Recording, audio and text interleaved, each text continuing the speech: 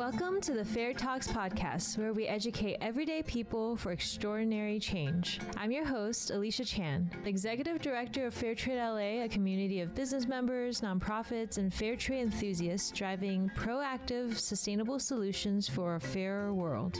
I'm also a social entrepreneur with a passion for ending poverty and creating dignified jobs. Together, we'll explore how fair trade changes lives and communities and what we can do to address some of the world's biggest problems right in our own homes. Let's dive in. Fair Talks is brought to you by Fair Trade USA, the organization that brings you the Fair Trade Certified label. Fair Trade USA is committed to building an innovative model of responsible business, conscious consumerism, and shared value to eliminate poverty and enable sustainable development for farmers, workers, their families, and communities around the world. I've been counting down the days so I can share this episode with you guys. I had the pleasure of interviewing the real T'Challa from Africa, which I learned is actually a silent T, so it's pronounced Chala. He is the founder of Alaffia, a clean, fair trade hair, face, body care company. You may have seen their colorful bottles of shea butter or body soap at Target or Whole Foods. If not, make sure to walk down the skincare aisle and you won't miss it. Alaffia is truly leading the way in putting people before profits. In this interview, you will hear that before the products and the sales is really about the people behind those products. After finally figuring out the right time zone, I was so honored to be able to sit down with Alaffia's founder, Mr. Chala, who was in West Africa. And side note, it's moments like this that make me appreciate technology and the power of this podcast bringing all of us together all around the world. This conversation is so rich. We talked about everything from his early days going to school in Africa and dropping out of school to now having a successful company where the Alaffia products can be found in over 2,500 retail stores nationwide. What a beautiful way to share the culture of Africa with the world. Mr. Chala was born and raised in the town of Kabuli, Togo, West Africa. Growing up, he shared an 8x10 room with his mother and 7 siblings. When he was in 6th grade, he dropped out of school to support his family. One of his responsibilities was to gather and sell shea nuts in the local market. More than a decade later, he came to the United States where he was determined to continue his education. He earned his GED and went on to graduate with a bachelor's degree in organizational theory from UC Davis, right here in California. While studying, he was compelled to fight the injustice he faced and witnessed, including gender inequality and poverty in West Africa through sustainable healthcare, education, and environmental initiatives. For nearly 2 decades, Alaffia's mission has been to alleviate poverty and advance gender equality through the fair trade of indigenous African resources, such as unrefined shea butter, African black soap, coconut oil, and more. Proceeds from the sales of Alaffia's award-winning clean and fair trade beauty products are returned to the communities in Togo to fund community empowerment projects in the areas of maternal health care, education, reforestation, and regenerative agriculture. Alaffia now offers over 200 products. And guess what? They're giving our listeners an exclusive discount to shop at alaffia.com. As always, stick around until the end for your exclusive discount code. Now, let's dive in. Welcome, Mr. T'Challa, the real T'Challa. No, there's no Mr. We're all one human being. Please. Tell us how to pronounce your full name. Oh, it is a long name. I'll make it short. My first name is Olowonjo, and my last name is actually Chala. You don't pronounce the T, but it does have that T there, that Tchala. So the first name is Olowonjo, the last name is Chala. Wow. So I bet after the movie, The Black Panther came out, everyone was talking to you about your name, right? Yeah, well, I can't tell you how often I was asked if I had changed my name after the movie. No, you're the real T'Challa. Yes, I changed my name. But you know, in the central part of Togo, of course, I'm from Togo, but also in Benin, you have families that are called Chala, and some are with 2 L and some are with 1 L. So Ah, for me, since growing up was normal that somebody would be called Chala. But yeah. what was surprising that it would be in a movie, which is a good thing. I think it's Yeah. good for the world to look into different communities and bring all of us together. Yeah, yeah. I love that they were highlighting the real parts of Africa and even the last movie, Yes. Haiti. So I really Hmm. appreciated that. Tell us a little bit about your background. I know we were sharing earlier, you went to UC Davis for school, Yeah. and then you were telling me that like you had to go to community college just to learn English beforehand to go to a university. And Yeah. now you can't even tell, like your English is perfect. So Oh, tell us a thank little bit you. about your background. Thank thank you. Well, you see, I'm from Togo, and as you know, Togo is a small country in the west part of Africa, a very tiny little country. Mm, And Togo was first colonized by the Germans in 1884, mm, and then it was took over by the French in 1916 during the First War. And therefore, so-called quotation French colony. I don't believe in colonies, but that means that Togo have adopted a French system, which leads me to answer the question that you're asking. mm. But most Togolese don't speak French. Togo has 42 or so different languages. It's Wow. a country that is only about 300 miles long. Some places only 50 miles wide. So a very small country with extreme diversity. So I grew up speaking my native language, which is Kabyle, and that's also what represents my ethnic of Kabyle. And I Mm, remember first going to school, and my mother would sell things in the schoolyard, mm-hmm. and the food like things a little different in American setting. And first grade, I was one of those child that was tall and bony, we're farmers, and I got beat up in the school the first day because the teacher thought I couldn't possibly be in the first grade.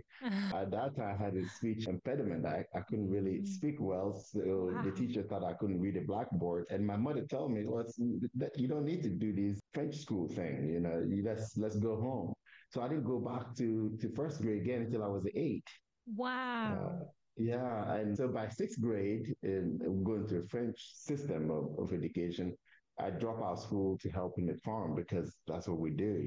You drop Mhm. out and you help your mother in the farm. And then when I got to the state, I realized that if I don't speak English, it's not going to go well. I need to be able to Mm. communicate. And I decided to go to ESL courses, adult learning program that the community colleges have. And that's how I started learning English using children's books, and then go to ESL courses, and then go to different community college at Woodland in Northern California, and then go to Sacramento City College, taking enough credit to qualify for university level. That's how Wow. I was able to escape going to high school in my life. It's because I ended up accumulating enough college level credit. And I Wow. used those credit to transfer to UC Davis. And I was quite fortunate that the people of California actually paid for my education. I will always be grateful for that. I Mm. had good grades, and then the state gave me scholarship to go to UC Davis. Wow. That is incredible. I mean, just Thank you. hearing that background, that is incredible to see how what all that you've done. Wow. It's a journey. That should encourage everyone to say you can break barriers, whatever barrier it is. Wow. Yeah. Now, I'm so excited to, I guess, dive into this company, this incredible company that you have created called Alaffia. I have Yeah. seen it everywhere in Target, and I can't believe I get to speak now with the founder. Thank So, you. Thank you. tell us about the origin of Alaffia. What inspired you to start fighting for social and economic justice through creating this fair trade company? Thank you. I think if we want to discuss this, we'll be here for many days, but I'll try to make it Yes. as brief as possible. I really think it comes in two parts. The first part goes back to what I was saying about my mother, that there were certain values of community responsibility that she instilled in us. An example is, my village is a very small town, Kaboli at the time, and it's a border village going to Benin. And anytime there's there's a lot of human trafficking happening in these places, and their cars break down, whatever it is, and she'll pick our food and share with the strangers she'd never seen before. And she did this over and over. And so I think I just learned that you have to be responsible, even for essentially the innocent, at the Yeah. very early on. But also, I was very close to my mother. My mother was an indentured servant. Her parents died when she was an orphan when she was a Mm. baby. She ended up grew up in Benin, neighboring country, and Mm. her life was not so good. And so when I became close to her, she would tell me a lot of her story. And so I started to understand that the gender aspect in our societies, there's something that didn't seem right. You know, you feel like you want, why would somebody treat your mom like this kind of thing? Right? Mm. Why would somebody treat a woman like this?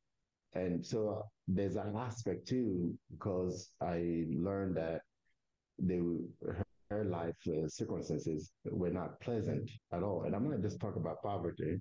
But in addition to these, my mother was a very hard worker with farmers, and we'll collect share nuts and sell share nuts during the season. And you know that Alaffia is a shares-based organization.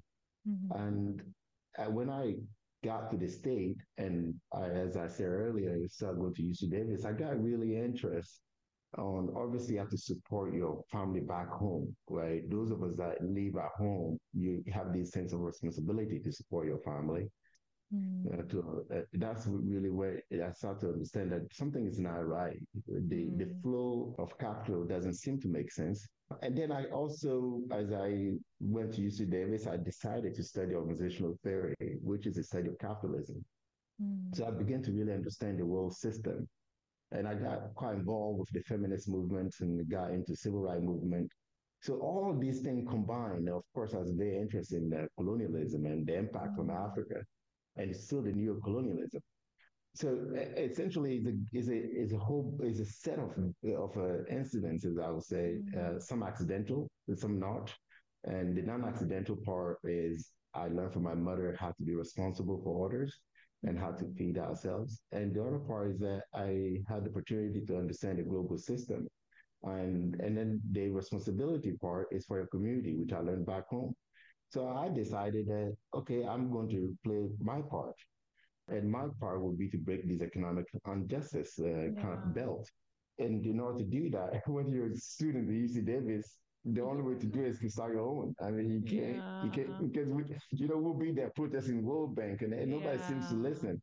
So it's like, I have to start my own. But there's one key element that I want to mention that I think is quite critical, is that somehow I felt that the world did not understand or acknowledge or respect our traditional values in West Africa. Mm. And so I thought that was also the problem why we're poor. That a mother like my mother, simply because they can't read or write in English or any type of Western education system, they can't get a job. But they have lots of skills and lots of values to offer. So Mm. that's why if you look deep inside of Lafayette, everything is around using traditional knowledge. So I Mm. thought, what if we can package our traditional knowledge, being something that the world didn't know how to do, and then we can sell in the marketplace at the price that we want, and avoid all the Mm. middlemen and middlewomen. Then more will go to the community. We get to maintain our culture, Yeah. and at the end of the day, we get to maintain a part of our dignity, really, because Yeah. it's coming from us. And so those are Yeah. the, it's hard to say it's one thing, but Yeah. those, once you look all of it together, it made sense to me. Right. And I really thought that it's about social movement, you got to make Yeah. change. Yeah. No, that's why I love fair trade companies like yours. There's a greater mission that's driving it forward. It's not just about business. It's No, so much more. And I love what you shared about, I read that Africa is one of the richest continent in terms of resources, like natural definitely. resources. And Yes. I feel like you are leading the way in bringing Thank you. economic justice, economic equality in Africa. So Thank you. We yeah, have to, because we need examples and we need yeah, models. And the fact is, exactly. the models that have exist, even the industrialist model, the emerging economies model, I'm not. is certain, then that's the path for Africa to get out of poverty. And so, Mm-hmm. in some ways, we need to establish new processes and new models that perhaps could go a little bit faster Yeah. into mobilizing the community out of poverty. Because when you see the poverty, when we say poverty, it's not the lack of just no food or the lack Right. of material that we're talking about. We're talking about extreme human abuses because when Yeah. you're poor, you don't have a voice on the table, and Mm-hmm. especially if you're a woman in our communities Mm. and you're poor, it is not just, and that's not the type of humanity that we want to have. So, Yeah. to me, I think we have to have different models that work for our community, that work for Yeah. our diverse culture, Yeah. instead of having one self-imposed model. Now Okay. I want to Okay. find out, how did you I come? slow down. We're going to dive into all that just in a little bit. But now I want to find out how you came up with the name Alaffia. What does it mean? Yeah. Yes, it's quite simple. The name is a greeting in Central Park, Togo, Benin, and Nigeria. And so today I will say Alafia, Alicia, we'll go back and forth. Oh, So wow. yeah, it's a sense of the state of being, and the meaning, the direct meaning is health and peace. And I believe that that's what I stand for. You need health in the communities, and with health, you can foster peace. And with peace, you Mm, can foster health. So it just wow. happened that the definition of Alafia represent the core of Yeah. what I believe in. And also there's an aspect of Afrocentrism a little bit. It doesn't make it right that I'm an Afrocentrist, but if I'm going to have a model that has to do at the core with communities in Africa, and it should bear an African name.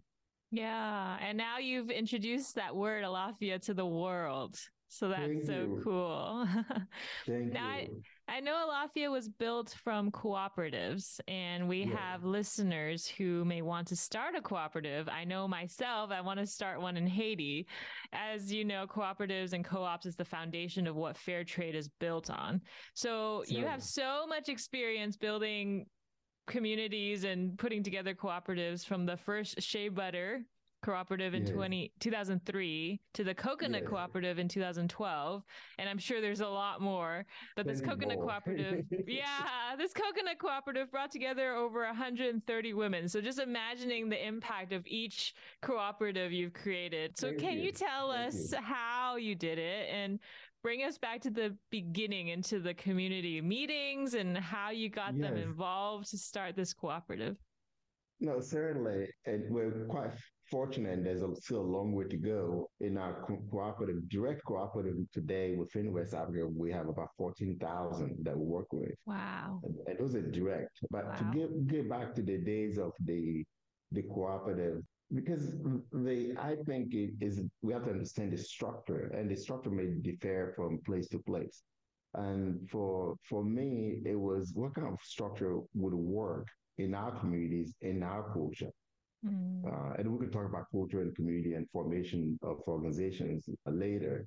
I would say for anybody that want to engage in the cooperative activity, need to define what do they mean by cooperative, Mm. right? And to me, it's a collective that come together that is at the same time it has an independent, almost democratic process. Mm. You don't just have one CEO that give orders or one vice president. Yeah, it's a committee essentially Mm. that has its own treasurer, and yes, it will have its own president, but mostly they work together. Mm. And as that's kind of a bare skeleton. So we set out the principles of what type of cooperative we think will work in the Togolese society, in the Mm. northern society.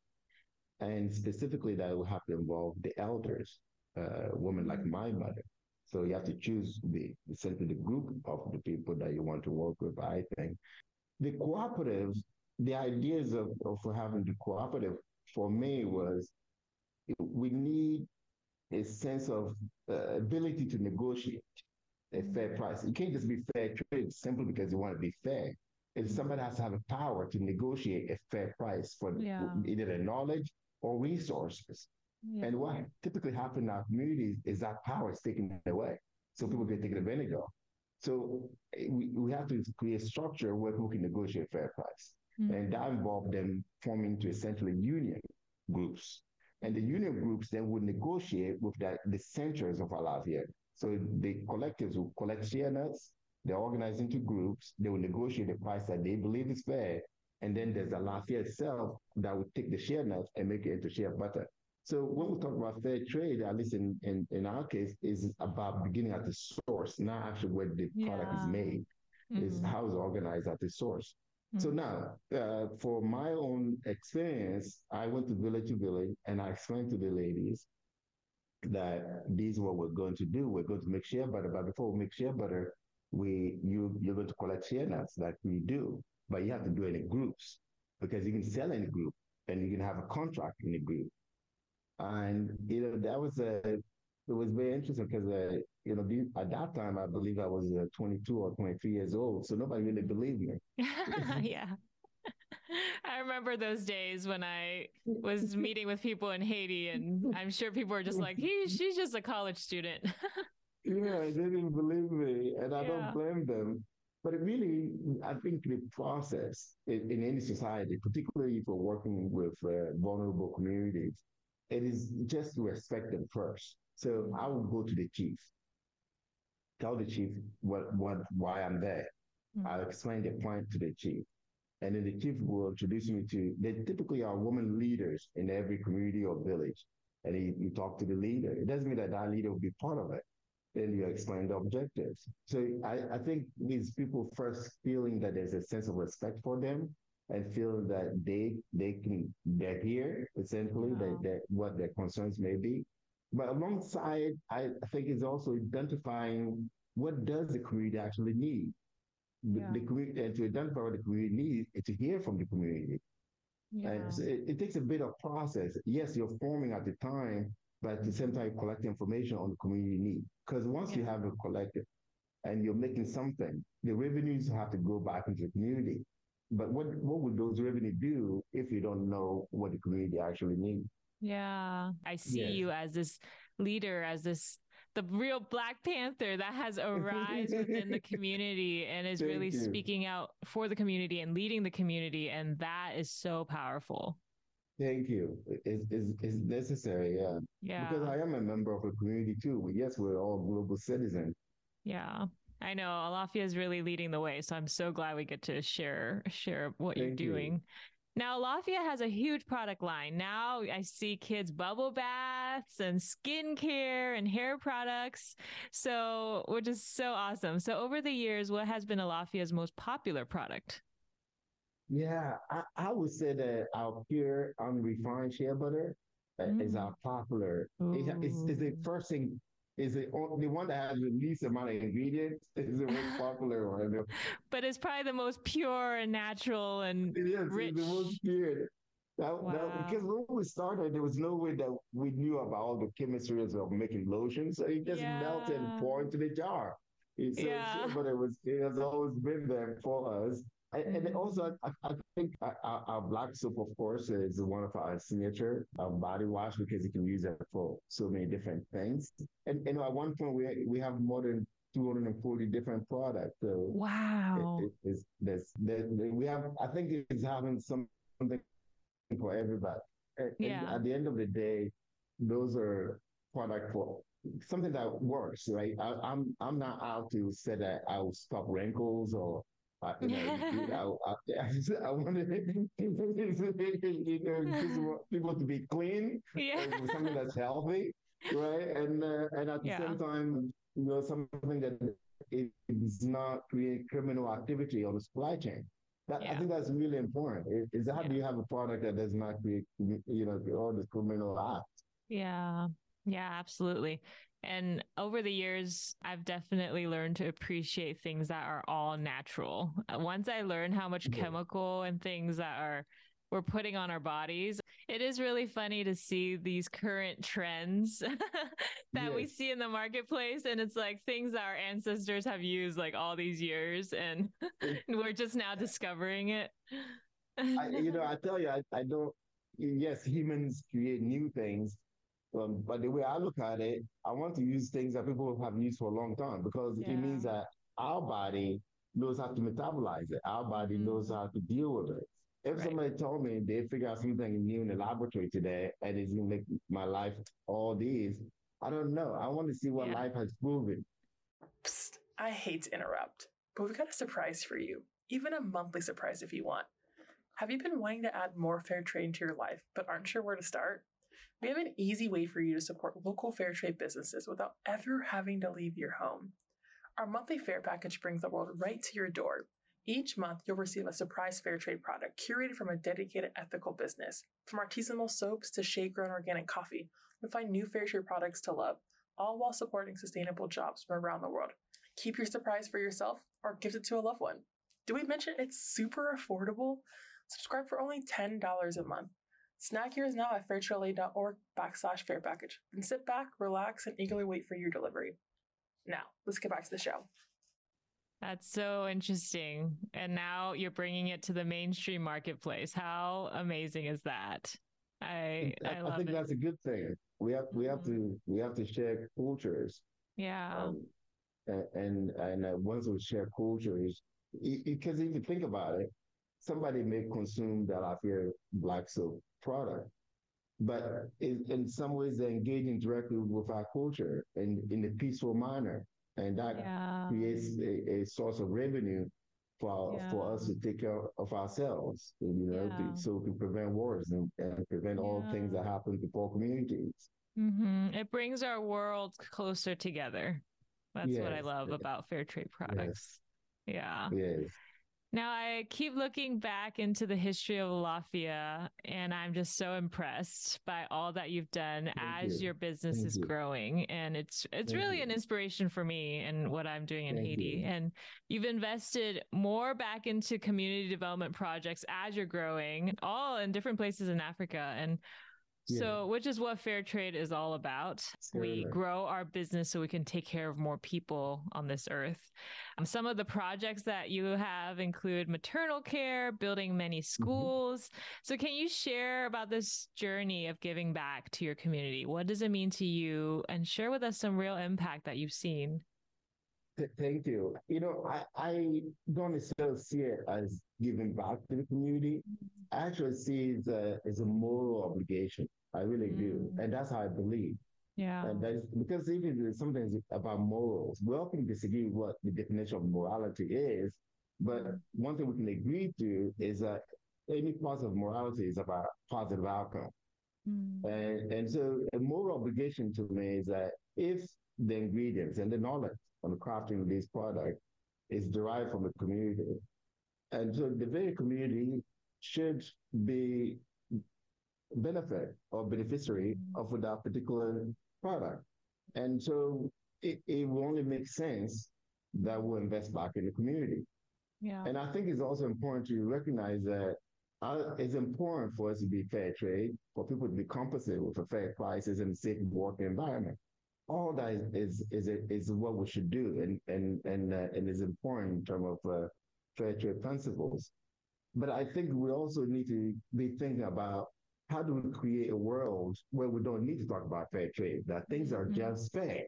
Right. And in order to do that, you have to invest forward, I believe. Yeah. Oh, And that that's so investment good. forward is what led to these various community aspects Yeah. that you outlined, the maternal health. Today, 1 in 5 children born in Central Togo is cared for by the self-Alaffia product. 1 in 5. Every 1 in 5 Wow. babies born. Wow. There are children that the mothers will name their child Alaffia. We have Alaffia babies, and I Wow. don't. Yeah, we do. It really so. I think it really touches your soul when they just saving a baby. And let me tell you what it means. 1 in 16 women in sub-Saharan Africa will die simply trying to give birth. Mm, And those numbers are similar to the rate of women dying pre-industrial time in America. So mm, it is inconceivable that will allow communities to suffer that way. But for me, there are two reasons why to invest in maternal care. One is very personal. I remember the time that we couldn't afford $2 to buy antibiotics for my sisters that have given birth and because they would bleed too much or they have cuts and they couldn't afford it and they died. So it's Mm. quite personal. And in addition to these, in our communities, when I was growing up, there's practices on women that call FGM. And so I witnessed, I seen growing up what is done to women. But now, so, and another side of it is just that it is immoral that you can lose a mother. But what is more important is about reducing poverty, and that is now the when you lose a child, then lose a mother, the child left behind will likely will not continue his or her education. Mhm. And so when we talk about poverty reduction or gender equalities, then there's a need to invest. And Mm. for me, the way to start in investing in the child is start with the mother. Yeah. And the similar thing goes with our bicycle program. We collect bicycle in the Pacific Northwest from Los Angeles all the way to Seattle. Mm. And for the past 19 years, ship those Wow. bikes to West Africa. And right now, we have more than 12,000 or so of bicycles in circulation for young girls to Wow. go to school. And that Wow. helps to reduce the dropout rate. So Wow. we can go on and on, but one thing that it is important is that each of those different community investment are a driver of a society. Maternal care is the base and foundation for any society. Without Mm. mothers, we're not here, right? Mhm. And in addition to this, if you look with education, we need to have either we agree or not, we need our community to have as best of education as possible. And the same goes for environment. We plant trees. So what I'm Mm. trying to say is that I don't believe, given what we see in our community, that one solution is adequate. We need various solutions. We need economic Yeah. solution, and we also need a forward investment solution Yeah. for our community so that we can have a more stable community in the future. I think Mm. that's our responsibility. Yeah. I love the term you use, investing forward. That is so Thank you. key. Yeah, that's so key. And I also love that you just have such a sense of social responsibility. And I think we all need Thank you. that. Just the community mindset of how do we advance the community forward. It is our responsibility, our social responsibility to do this. Yes, So I yes, love that. yes. And it gives us a reason to be, a purpose to exist. Yeah. You know, Yeah. because of what I do, I'm able to have a reason to be here. And Mm-hmm. I think having a reason to be every day matters on Yeah. living. Yeah. Yeah. We need more people to have this mindset. Thank Um, you. So let's continue to dive into, man, just the impact you've brought into your community. So you even started a line called Queen Alaffia. I love that name to Thank empower you. women who had previously fallen victim to sex trade. So tell us more about that. Yes. Yeah. So years ago, one of Alaffia Men's Center in Sokode, that's in Central Togo, we moved to a much bigger, we call it a village. We always like to call things a village, Mm. into New Alaffia village.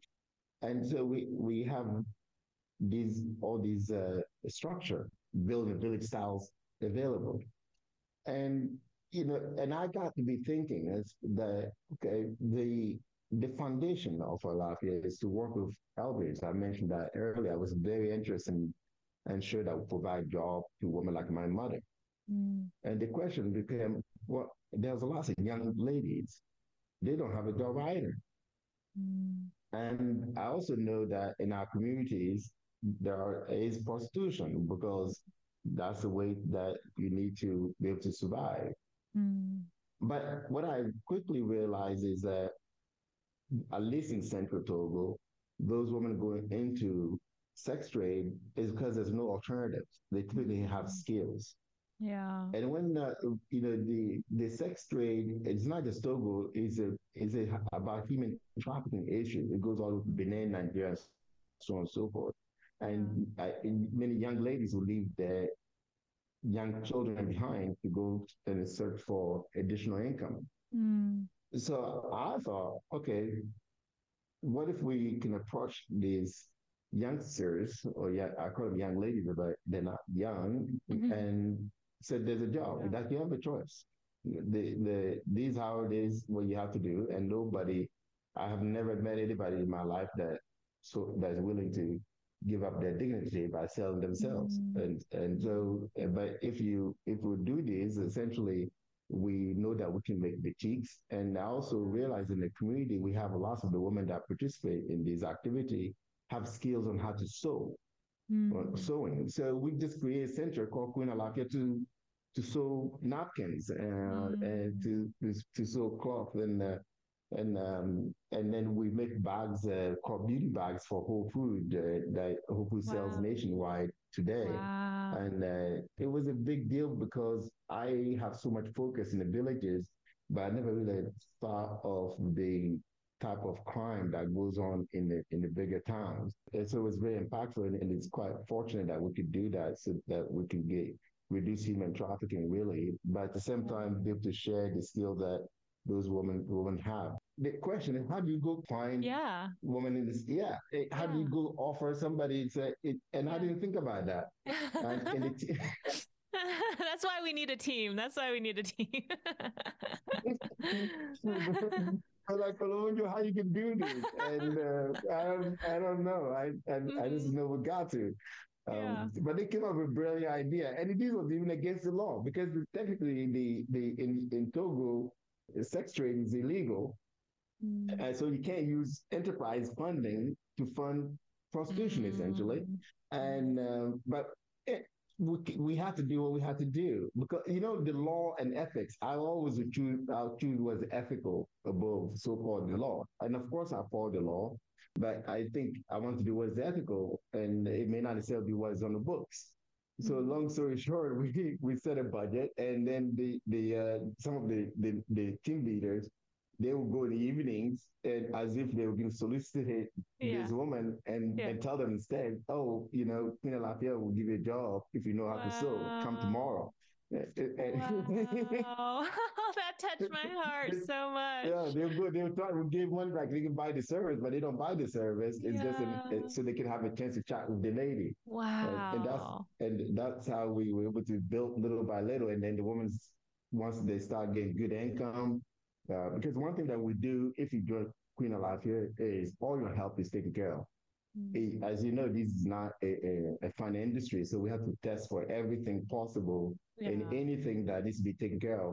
The organization will take it, will Yeah. fully charge, Wow. That's and so incredible. it creates a health kind of safety net, and Yeah. then the other ladies will help us come up with better ideas to recruit Wow. more. Wow. So, in this whole process, you, I guess, aligned the business with the fair trade movement, and Yes. you became fair trade certified through Fair for Life in 2009, one of the Mm-hmm. certifiers. So, can you Yes. tell us how this process was for you, how the journey has been growing with the fair trade movement? Yeah. It's I just the fair trade is a segment of the Mm. overall model, Yeah. and what and I'm gonna tell you very quickly. I felt that it didn't matter how the model is set, embedded moral principles and ethics. Then there's a need to have an independent verifier. Mm. That's really it was voluntary. The certification I didn't think was necessary for Alaffia at all because we're doing what we're supposed to do. Right. But I didn't think that in absence of an outside objective opinion to come and Mm. verify what you're doing, that's valid. Yeah. So it's really to validate what we're doing for me. Yeah. But it is important. So the process was essentially contacting Fair for Life and said we want to be certified. And to be Mm. certified, it requires a lot of documentation. Yeah, it does. It's an intense process, which is good, but it's a lot of work Yes, for a small business. yeah, there was a lot of documentations, and it's really at the time we were the first certified share butter, so we had to convince Wow. the Fair for Life that there's enough issues within the fair trade world that to to be willing to certify, because typically you have to identify enough crime in the supply chain. In this case, with share butter, nobody ever really tried to identify the so-called the crime. And so we had to establish that, no, the prices are certainly not good, and share the data that we had, because we've been existing for 3 years before, and that compared with our Alaffia prices to a non-fair trade price. But once we established that, they will send an inspector. An inspector essentially come and look at the working condition of the people, and those follows the world guidelines for safe working environment. It's quite straightforward. But they also will look into your price and the management pay and the lower management, and they will do a ratio and see if the organization itself is fair. And they also will look into the supply chain itself. Yeah, what are you paying for the raw materials that you're using in your processing, and so on and so forth. And all of those at the end, it is essentially either you pass or you don't pass the exams, it seems like. But it's not as intimidating as it may sound. I think is a good thing. Is a process. It's check and balances, and it really had to force us to keep record, right? Where you have to keep records, because in the next year, and they'll give you an area that you may need to improve on, so you have time to do that. So this is not about punishment at all. It's actually, again, is independent verified. But in our case, it was a little bit interesting. That's something that we had to get used to, because I felt that mothers should be able to work with their mother. So that everybody bring their babies to work. Yeah. Because we're 98% women based, and how you can say women can't bring their baby to work? They have to get somebody to care for them, or grandmother. So to me, because really our setting is created around family. It's created where it's an environment where you don't need to modify your home environment too much. So it's very traditional setting. So we have babies that come, they'll be there, they can share butter and all that. But within the laws of the labor globally, because that's what fair trade follows, you cannot have minors in the work environment. And so that was tough, because the ladies got used to bring their babies. Yeah, I could see that. Yeah. And like even in Haiti, it's like the babies just come with moms wherever they go. Yeah. So how did you solve this? How did you solve this problem? We got, what we did is essentially we built in a daycare. It's not, because there's so much age from 40 years to 70 years. That's kind of the age range.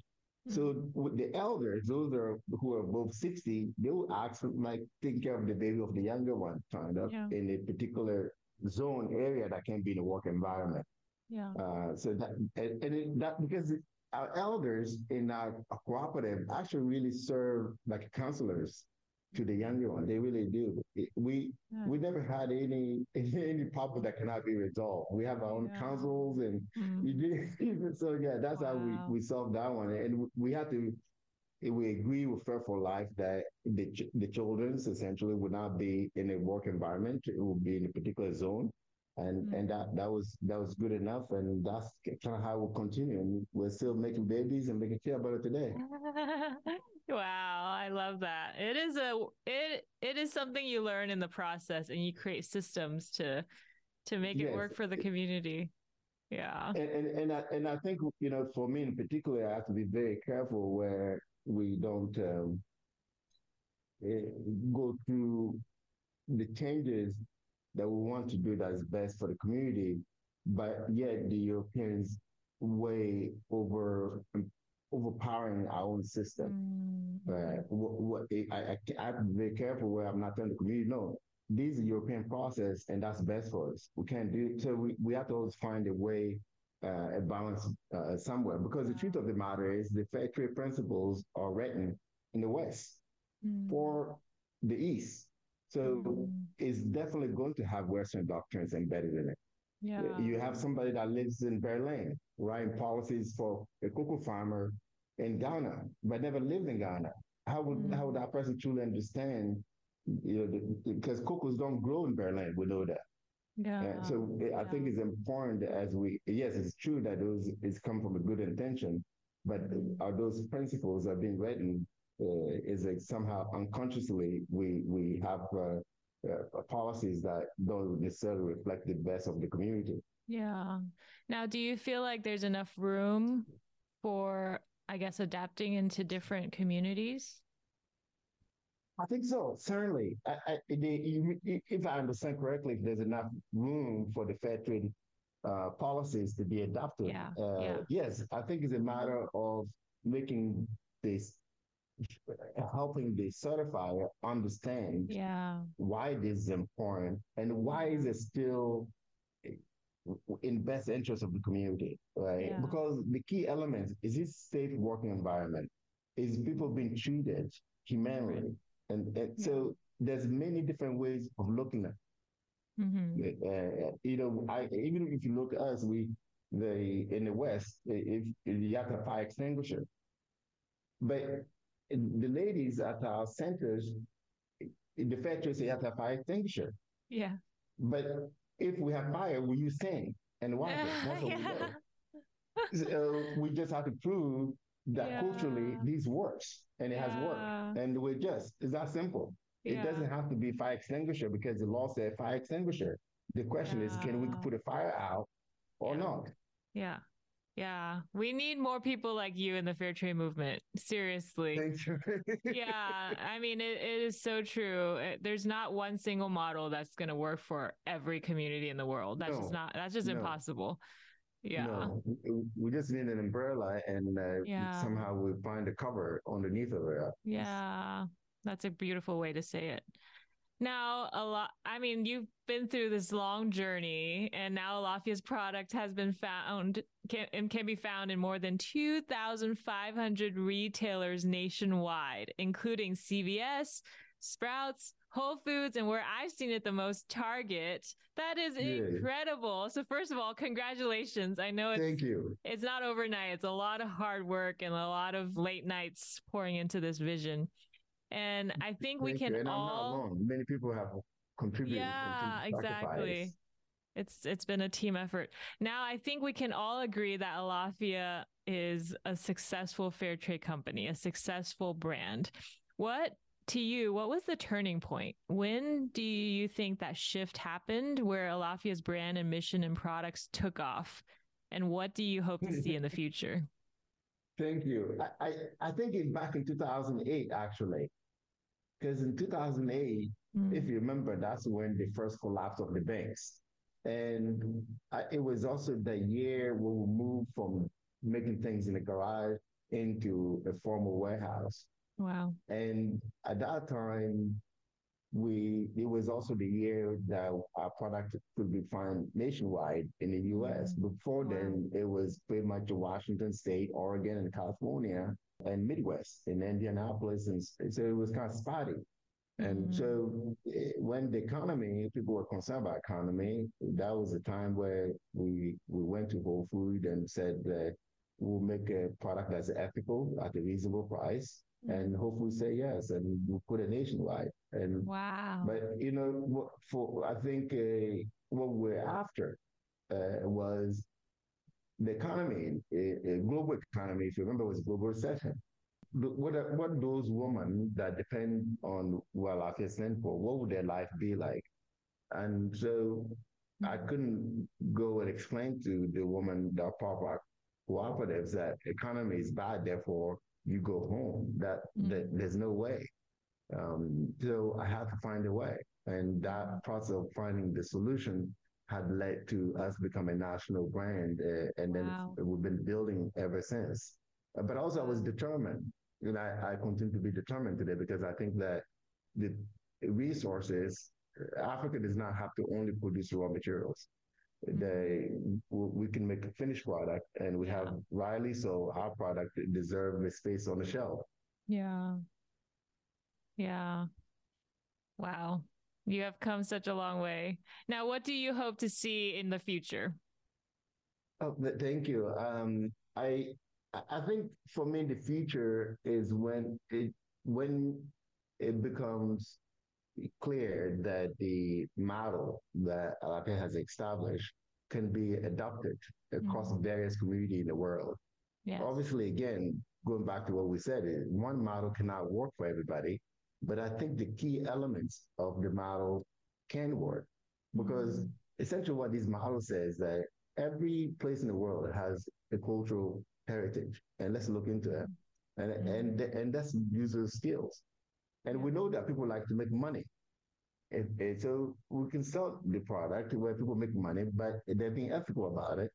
And then a portion of the money needs to be invested back into the community so they can create more self-independence.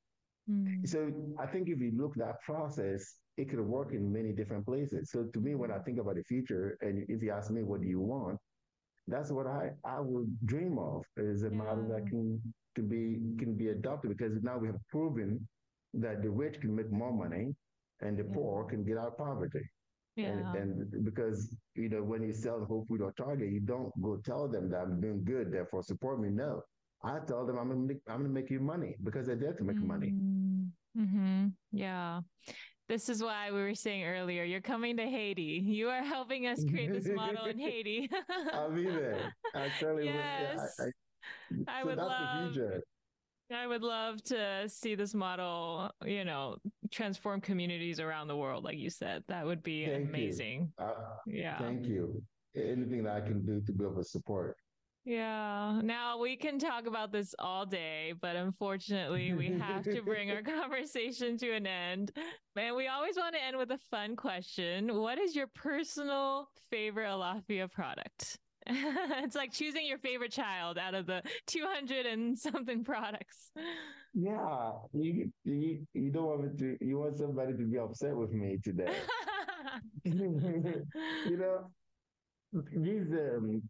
it's not even so much of a product as what do I know, and what I know is our pure unrefined shea butter. We grew up on it, and if you get up in the morning and you shower and you don't lather yourself with shea butter from top to top toe, you be sure that my mom will be on it. So, yeah, and to this day, that's what I use, and I'm just so used to it. It's become like a routine that if you don't, you feel like you're walking naked, essentially. And so, yeah, I would say our pure shea butter is still my favorite today. Yes, and I'm sure a lot of people in your community is using the Alaffia product too. That is the base, the black soap and the shea butter, and that's pretty much it. I love that you're creating this product not just for the international market, but even for your own community. Like they can use it. That is so cool. And yeah, that's how we have to offer it to the world. It has to start home. Yeah. Yeah. Now we also end every episode with asking our guests this one question. What is one simple action step you want our listeners to take to help make this world a better place? Thank you. May I ask you, your audience, maybe allow me to say maybe two. It's hard for me to say things in one, No problem. You have so much wisdom inside of you. Share it all. No, it's quite simple. I think to me, in all people and your audience, if I were to make a kind, gentle suggestion, it's really good to look your neighbor in the eye and say hi and smile. Give somebody a smile tomorrow or today. Yeah. Just a smile, just a little smile, like something little. Because I think it creates something in our hearts when we see a smile. So it's a form of peace. And that can allow us to move on to deal with it. We all know nobody has an easy day. And the second suggestion I may make is all of us. It doesn't matter if we're rich, poor, woman, man, any gender that we may be. We come from somewhere, and it's a matter of looking. What do you want to do for a community that you can feel in your own guts? And I think if you can feel in your guts, and you know that your community has an issue to be resolved, take a baby step action towards it. Yeah. We are all called to do something. We're all responsible. I believe so. For something. Yes, our guts are talking to us. Yeah. Yeah. So good. I don't want this conversation to end. You have so much to share with us, and we'll have to keep this conversation going in the future. Definitely. Thank you again very much for the opportunity to speak with you, to hear you, learn from you, and for the people of Los Angeles, or the people of Yes. the world. So it's always a pleasure and honor to be able to share what we believe in and continue learning. And I can Mm, tell you, I take this opportunity to give a special thanks to the people in California because mm. not only that they pay for my education, but today California remains one of our largest market that is supporting the communities Wow. all across the globe. So special thanks to your community as well for always being there for us. Amazing. Amazing. I'm going to go get some shea butter now at Target. Thank you so much. Thank you. Thank you. Have a good evening or have a good day. It's evening for Yes. me. Yes. Wow. I learned so much from that episode. I don't know about you, but I felt empowered just hearing about how this African company is able to use the fair trade model to share the African resources with the world and invest back, or should I say, invest forward into the African community. I hope you gained something valuable from this conversation as well. Alaffia is giving our listeners 15% off their entire site at alaffia.com. That is ALAFFIA.com. Just use Fairtrade LA at checkout. As always, you can find this information and more at fairtradela.org/podcast. Bye for now. I want to thank the creative team behind the Fair Talks podcast, our executive producer, Juliette Bucarel, our editor, Kaden Sullivan, our marketing team, Jasmine French, Elena Alcero, and Lizzie Case. We hope you enjoyed this episode of the Fair Talks podcast. Thank you for being a part of our community and sharing the fair trade message. Thank you again to our sponsor, Fairtrade USA, for making this possible. Now, are you ready to create change? The next time you're out shopping, just pick up one fair trade item to buy, like coffee, chocolate, or bananas, and make a difference. Ask your office, church, business, school, or your family to shop more fair. If you have any questions or want to learn more, head over to fairtradela.org/podcast for show notes, discount codes, and additional resources. Make sure to subscribe to the podcast so you never miss an episode. And follow us on social media at Fairtrade LA to join our amazing community of fair trade lovers. Tune in to our next Fair Talks conversation to hear more life-changing stories. Thanks for listening.